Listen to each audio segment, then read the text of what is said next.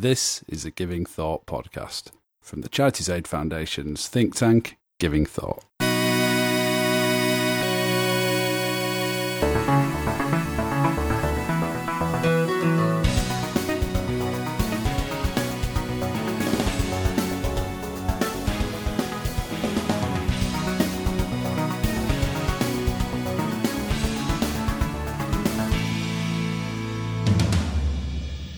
Hello, you're listening to the Giving Thought podcast. This is the podcast from CAF's think tank, Giving Thought, in which we look at big issues and themes relating to philanthropy and civil society. I'm your host, as ever, Rod Davis, and this is the second in our mini-series on European philanthropy during and after COVID-19. And this time we're talking to James McGowan from the European Community Foundation Initiative. And I had an interesting chat with James. We talked all about, community foundations, as you might expect, but about kind of how the community foundation movement has evolved in Europe, in the sort of different contexts across Europe, how that sort of reflects some of those different contexts, and whether it's sort of built on existing things that were there or had come in to fill a gap that was very much there in the market and needed filling. We talked about what community foundations specifically have been doing in response to the COVID-19 pandemic, and the way in which many of them have become more prominent perhaps as the sort of need to distribute resources at a local level has seen them being turned to in many places as a kind of partner for government and others. We talked about whether that recognition of their instrumental or transactional value potentially kind of had knock-on implications for their broader role in terms of advocacy or playing a role as kind of community leadership organisations. We talked about infrastructure. Again, that's another sort of theme of this series that we're trying to cover, is what is the specific value of infrastructure in philanthropy? What are the elements of infrastructure? And in the environment post-COVID, is there a new case to be made for the importance of infrastructure and the need to support it longer term? So James and I talked about that in the context of community foundations and their role as elements of infrastructure, but also the kind of wider infrastructure that organisations like that need in order to thrive and to prosper. So without further ado, let's go into the conversation, and I will be back at the end for the usual bit of housekeeping and tidying up.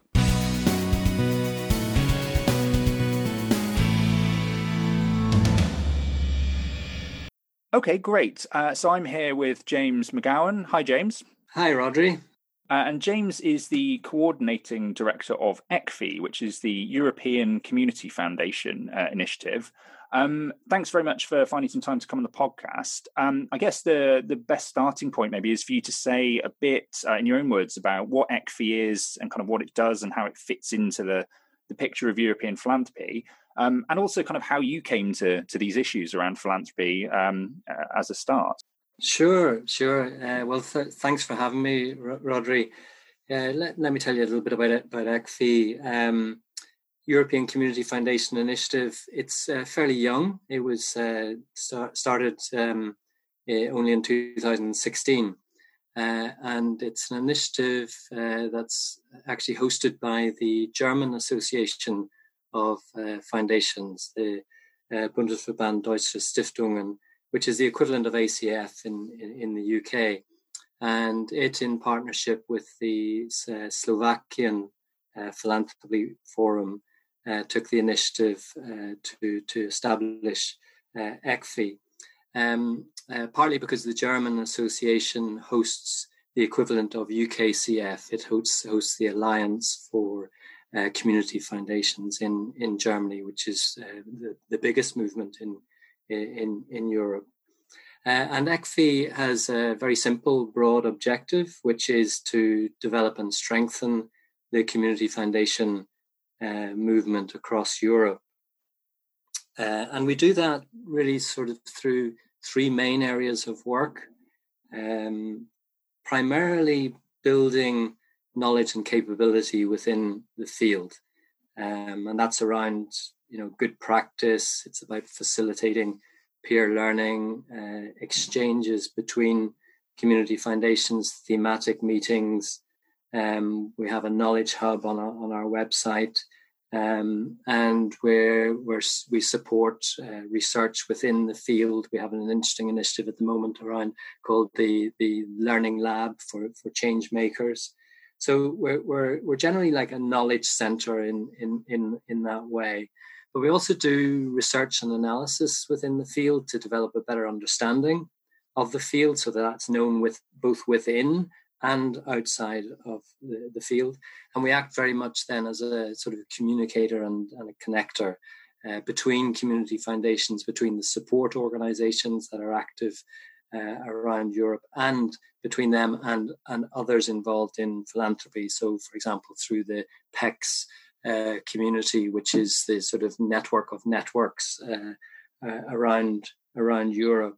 And we work directly with community foundations, but importantly, we also work with the supporting infrastructure for community foundations, with the equivalent of UKCF across Europe, some of which are membership bodies, some of which are wider civil society support organizations. And we see them as very critical interlocutors. And you asked as well, like, how did I get involved in this? Well, it was a bit of a sort of circuitous route, I guess, but I've kind of come home again. I work also part-time with ACF, and used to work with Daphne, the European network, and through that had connections with ECFI as an initiative. And moved across into the role with ECFI a few years ago. But it brings me back to sort of my original work within the philanthropy field, which goes back to the 90s when I worked with the Community Foundation for Northern Ireland. Yeah, absolutely. And it's a fascinating example of a community foundation and the role it plays, which I guess raises another question I wanted to ask you, which is, for people listening who aren't necessarily aware of community foundations as an idea or as a movement, they might not really sort of know that they're kind of local grant makers and sort of donor services organizations or community hubs. I mean, they do all sorts of different things, and there are different balances in each one. But they are all quite sort of independent and often quite individual, in many cases unique. In terms of trying to kind of take an overview of community foundations at a European level, does that present challenges? I mean, is it hard to see them as a coherent whole, or do you find that actually there are more similarities than differences? Yes, it's a good point. It's absolutely true. When you've seen one community foundation, you've absolutely seen only one community foundation. The diversity is huge in the field. Even within the UK, there's extraordinary diversity between the 46 that exist within the UK. But just let me give you a little bit of a background to sort of the landscape around Europe, to give you some sense of the richness of the diversity, and indeed the challenge that presents in terms of trying to develop it as a movement, and where we find the coherence. I mean, if you think about how it evolved around Europe, it started in the UK in the 70s. Northern Ireland being one of the first. I think Wiltshire in England was one of the first there, and the field developed within the UK over a period of some sort of 10 to 20 years, up to mature level where now almost the entire geography of the UK is covered by a community foundation. And that was very much the sort of let's say the imported model from the States. I think primarily as a starting point for most. But around Europe, it really sort of had slightly different origins. And the second wave of development only really occurred in the 90s. And we saw community foundations emerge in other countries, in Germany, and further into Central and Eastern Europe. And community foundations as you go further east, are very much more about civic participation, civil society engagement, which is quite interesting, because it does come back to the point you made there about the range of activities of community foundations. Yes, they are grant makers, they are institutions that have relationships with donors, but equally they are very much connected into their communities, and they engage people in activities, whether it's through volunteering or implementing programs themselves, and that varies from one community foundation to the next. It also varies more so from country to country, and of the 800 or so community foundations that there are across now 27 countries in Europe, there's this huge variety of scale and form that operate from regional level, like Northern Ireland and Scotland, down to in Germany, where there's a huge proliferation of community foundations, over 400 in Germany, some of them operating effectively at village level. And that does definitely present a challenge in terms of trying to present some sort of coherence in relation to what one might call a movement. But we don't want to get overly caught up in definitions, and rather we look at more at the sort of the characteristics of community foundations and what they do. And the essential characteristics that distinguishes community foundations as opposed to other types of foundation is their area focus, their local area focus. And that's a very, very important aspect of it. And the fact that they are organized, that they are institutional, that there's a structure behind it, and that they have this independence. Generally, they're cause neutral, and they can address a broad range of issues that impact on the area. So, in terms of the coherence, for us, in a way, we celebrate the richness of the diversity of the movement, and that is the coherent aspect for us. Is actually to utilize the diverse experiences that each one experiences in its own context. Yeah, no, absolutely. On your point there about the way in which they've evolved very differently and taken different forms across all of the different countries in which they operate, which is absolutely kind of understandable and unsurprising. Are there places where community foundations have more sort of evolved from existing institutions that were already there, filling that kind of role of local convening and coordination?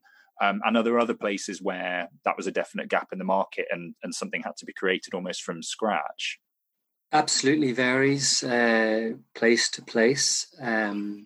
Some have evolved out of existing entities, whether that be a civil society or charitable or organization. For example, some of in rural areas, leader groups, that type of thing, local area-based strategy organizations have seen the need then for sustainability to continue what they're doing in terms of area-based approaches and engagement of local people, that there would be value in then supporting that with the financial mechanisms that a community foundation offers, rather than just channeling, as had been the case then with leader groups, public monies. So community foundations have emerged from that. It's always difficult to make the transition, particularly through the governance transition from something that has been, say, public sector driven, to make that shift across into being entirely independent.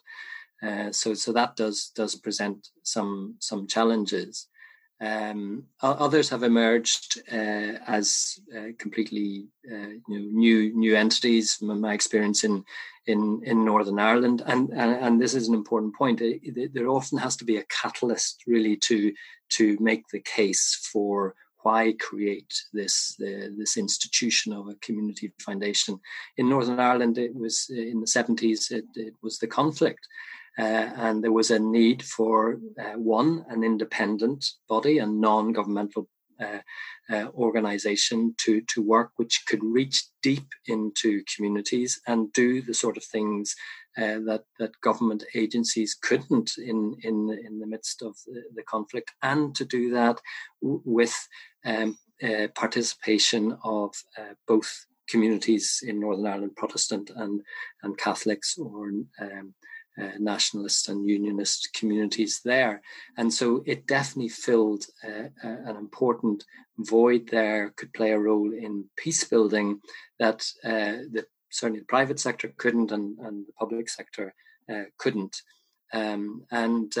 Others have really found their feet at times of crisis. And I think of a community foundation like Cumbria. It took foot and mouth outbreak, it took flooding, really for the community foundation to come into its own as a local actor that was able to address issues that were pertinent to that area. And as we experience now, and as I've seen over the years, knowledge of my experience from Northern Ireland, this doesn't happen overnight.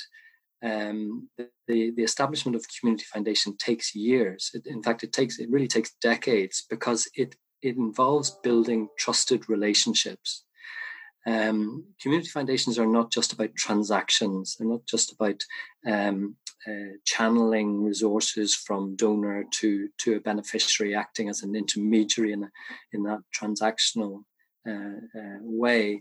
They are about building relationships between those who have the capacity to give, and that can be private donors, but it also can be other foundations. It can be public bodies, and importantly, adding value to that transaction through the local knowledge, through the connections that they have, through leverage of other resources, through combining resources in a way that can approach issues strategically, and that takes time. It takes time to build those trusted relationships, both with the donors and within local communities. So in Central and Eastern Europe, that is a real challenge, because they're coming from a place, in post-communism now, coming from a place where, one, there wasn't a culture of giving, and secondly, there was a mistrust in institutions, and thirdly, the role of civil society was just not recognized. So trying to combine all of those three together through something like a community foundation, again, it offers a very useful solution, but will take time to build and to really become effective. And on your point there about there often needing to be something that acts as a catalyst for the development of a specific community foundation, or people sort of wider public awareness of it. It's a really interesting moment in time to be thinking about that, because obviously we're all kind of going through this huge shared moment of crisis. So I was interested in your take on how that has affected community foundations across Europe, because it certainly seems in lots of places I'm aware of, community foundations have been quite prominent in terms of coordinating local responses to the needs presented by COVID. I mean, is that your sense of it? And how have you seen your members and the organisations you work with responding and adapting? Yeah, without doubt, the pandemic, coronavirus pandemic, has created an extraordinary situation, and certainly thrust community foundations into the limelight. It's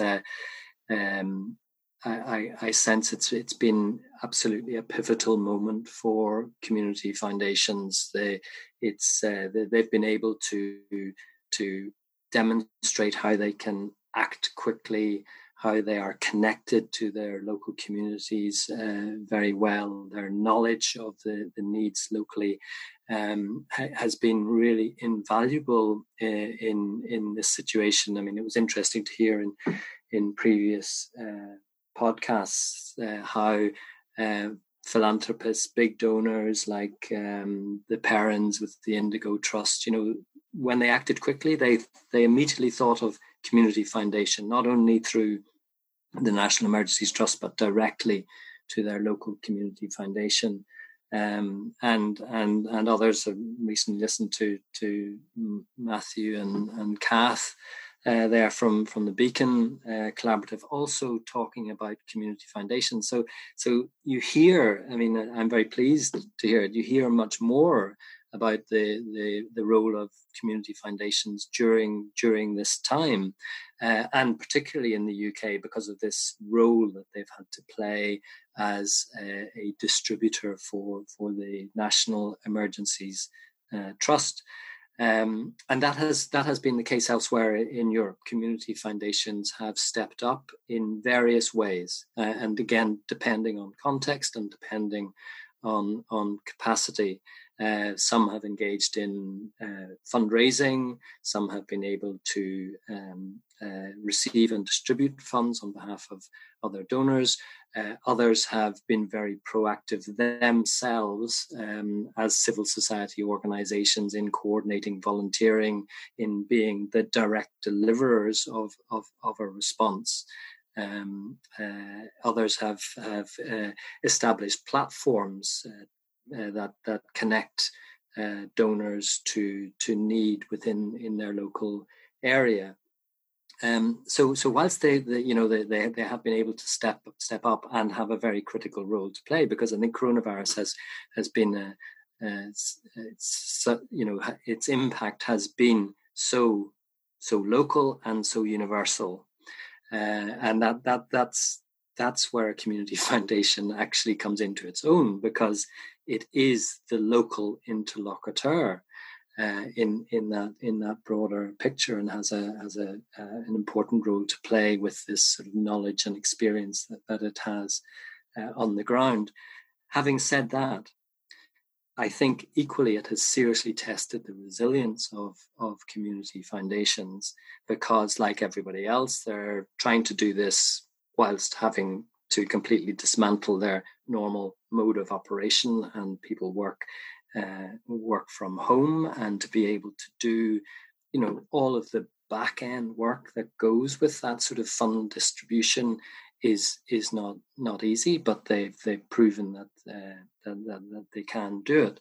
My slight concern is that the volume of resources that is going through community foundations at the moment kind of puts them into this transactional role. I mean, I think I'm right in saying that, and the terminology is there. Community foundations in the UK are seen as National Emergency Trust distributors, and I think that completely undervalues what the community foundation actually does. They add enormous value to that resource. They add it through their connections. They add it through, indeed, their own financial resources, their human resources, their knowledge of their local communities. And there's a huge cost in that role of distribution that I think goes unrecognized, and could take its toll. I mean, I think the community foundation in movement in the UK is resilient enough, but elsewhere in Europe, look at a country like Slovakia, where there's a small number of community foundations. Most have very, very light touch staffing, rely a lot on volunteers. They are pinned to the collar with this current work, and if that becomes the norm for them, or worse, has a negative impact on the organization, it actually could potentially set them back. On the other hand, if they can, it's like a tipping point. If on the other hand, it helps them prove the value that they can add, the appropriateness of their role as a local actor, how they step into almost a civic leadership function, well, then it could be the making of them as well. Yeah, absolutely. And I think there's a sort of fundamental question there about what the value of community foundations is, and more broadly the value of infrastructure in the world of philanthropy, that I want to come back to. Just the other thing I wanted to ask, as you were talking there, really hit on a question that I wanted to bring up, which was, you were talking about actually there being sort of challenges in terms of having prominence in crisis response, particularly because it shifts towards a more transactional view of community foundations or other organizations as delivery agents. And actually the need to step up the scale of that can present real challenges. And I was thinking, as you were talking, of what's happened in the US with organizations like the Minnesota Freedom Fund, where, following all the events around the George Floyd killing and Black Lives Matter movement, they've seen a massive upshift in terms of people giving to them. But then actually, it's so much money that the systems that they had set up to distribute it very quickly became overwhelmed. And then you get issues with people thinking that their money isn't going to the thing that they thought it was going to, and you get disillusionment. Is this a challenge that you've seen face any community foundations, where they've all of a sudden found themselves having to deal with much larger amounts of money to move than they did before? Or do you think actually they can present themselves as a solution to those sorts of challenges because they provide kind of trustworthy infrastructure that in times of crisis can avoid some of those problems? Yeah, I think they can do the latter. They can demonstrate that by having the infrastructure that they can manage this in a way, and that's where they show the value of the institution, that they can look at something in terms with a longer term perspective. Let's say so. With coronavirus, immediately community foundations saw response, and of course were able to be indeed first responders, and very, very quick. I think it was within a week or so, resources were able to be deployed. But they also very quickly saw a longer term need. So many, even in the early days, it wasn't just a response fund; it was a response and recovery, or response recovery resilience fund. So they saw, yes, there was an immediate need, but they also saw this is going to have a longer impact on our community. It's going to have a longer impact on the voluntary and community sector in our area, and we need to avoid just moving from one crisis to the next based on this appeal and this large inflow of money that would be coming, particularly with in the UK with the National Emergencies Trust. So I think they've been able to prove that they can manage that and take this broader view and see the interconnectedness of the issues that affect their local community, that range from the health and well-being through to educational needs to even community infrastructure, and the broad spectrum, and to see that interconnectedness that lies there. But there is a risk. I remember in the 90s in the Community Foundation in Northern Ireland, it was faced with a dilemma of becoming an intermediary for a significant proportion of the European Union peace programme in Northern Ireland after the ceasefires and the agreement. A lot of money was invested in building peace in Northern Ireland, and there was significant debate within the Community Foundation as to whether it should take take this money, become an intermediary for public monies, and it was going to increase its grant-making capacity really substantially, like by about 30-fold, huge increase in its grant-making capacity. And there was the debate around, are we going to lose our independence by having this effectively a very significant donor as such, or are we in the best placed organization to use these resources? It decided to go for it, and I think it certainly used the resources better than any public body could have done. It reached deep into communities. It addressed issues that no public body could possibly have done, but it took a huge amount of resources within the organization to be able to manage that, which perhaps put it off track a little bit in terms of trying to develop its role elsewhere as a community foundation, cause neutral, addressing a wide range of issues, engaging people, having donor advised funds, raising money around strategic issues that it wanted to address, and so on, and kind of became recognized as a peace building organization. That could have been the flavor for some donors, but it certainly wasn't for others. Yeah, it's a fascinating example in Northern Ireland and the role the Community Foundation played there.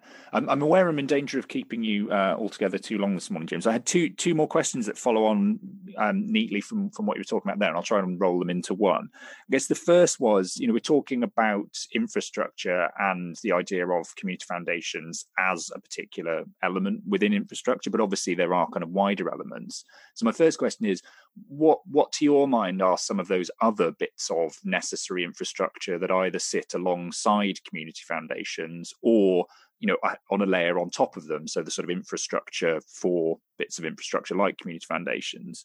And then the second part of the question is, you're making a really good case there, or a good point about not seeing the sole role of this kind of infrastructure as being about transactional things and just distributing money.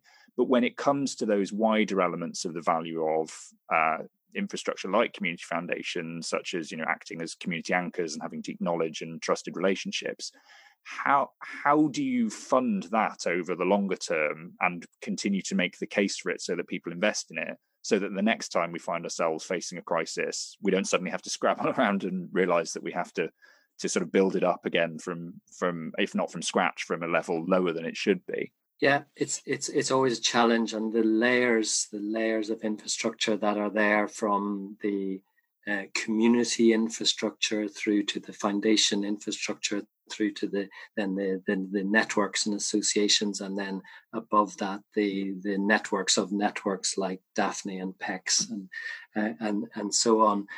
And I know, of course, that there's always criticism of, is there too much infrastructure? Is the infrastructure necessary? Is that a valuable use of resource when you're trying to get the money directly to where it's needed? But each at each level has to make its own case for how it adds value, and certainly community foundations, as I've said before, make their case that they are not simply a local ATM. They're not just another source of money, that they add value because they are conveners, because they are connectors, because they have knowledge, they have a relationship with both donors and with the community and with the public, relevant public bodies and other trusts and foundations that have an interest in that area, so they can really add value and do something different. So I think that's where the case is made for infrastructure for community foundations, and they resource that through various means, whether that is through effectively a levy from donors in terms of the management of the funds, or indeed grants to support that, and various other activities. Some are even involved in sort of social economy type activities to help support the core of the organization. But I think it's also interesting to look at infrastructure at the levels above that, and what they offer, and how the community, from my perspective, the community foundation movement fits in with and connects with that.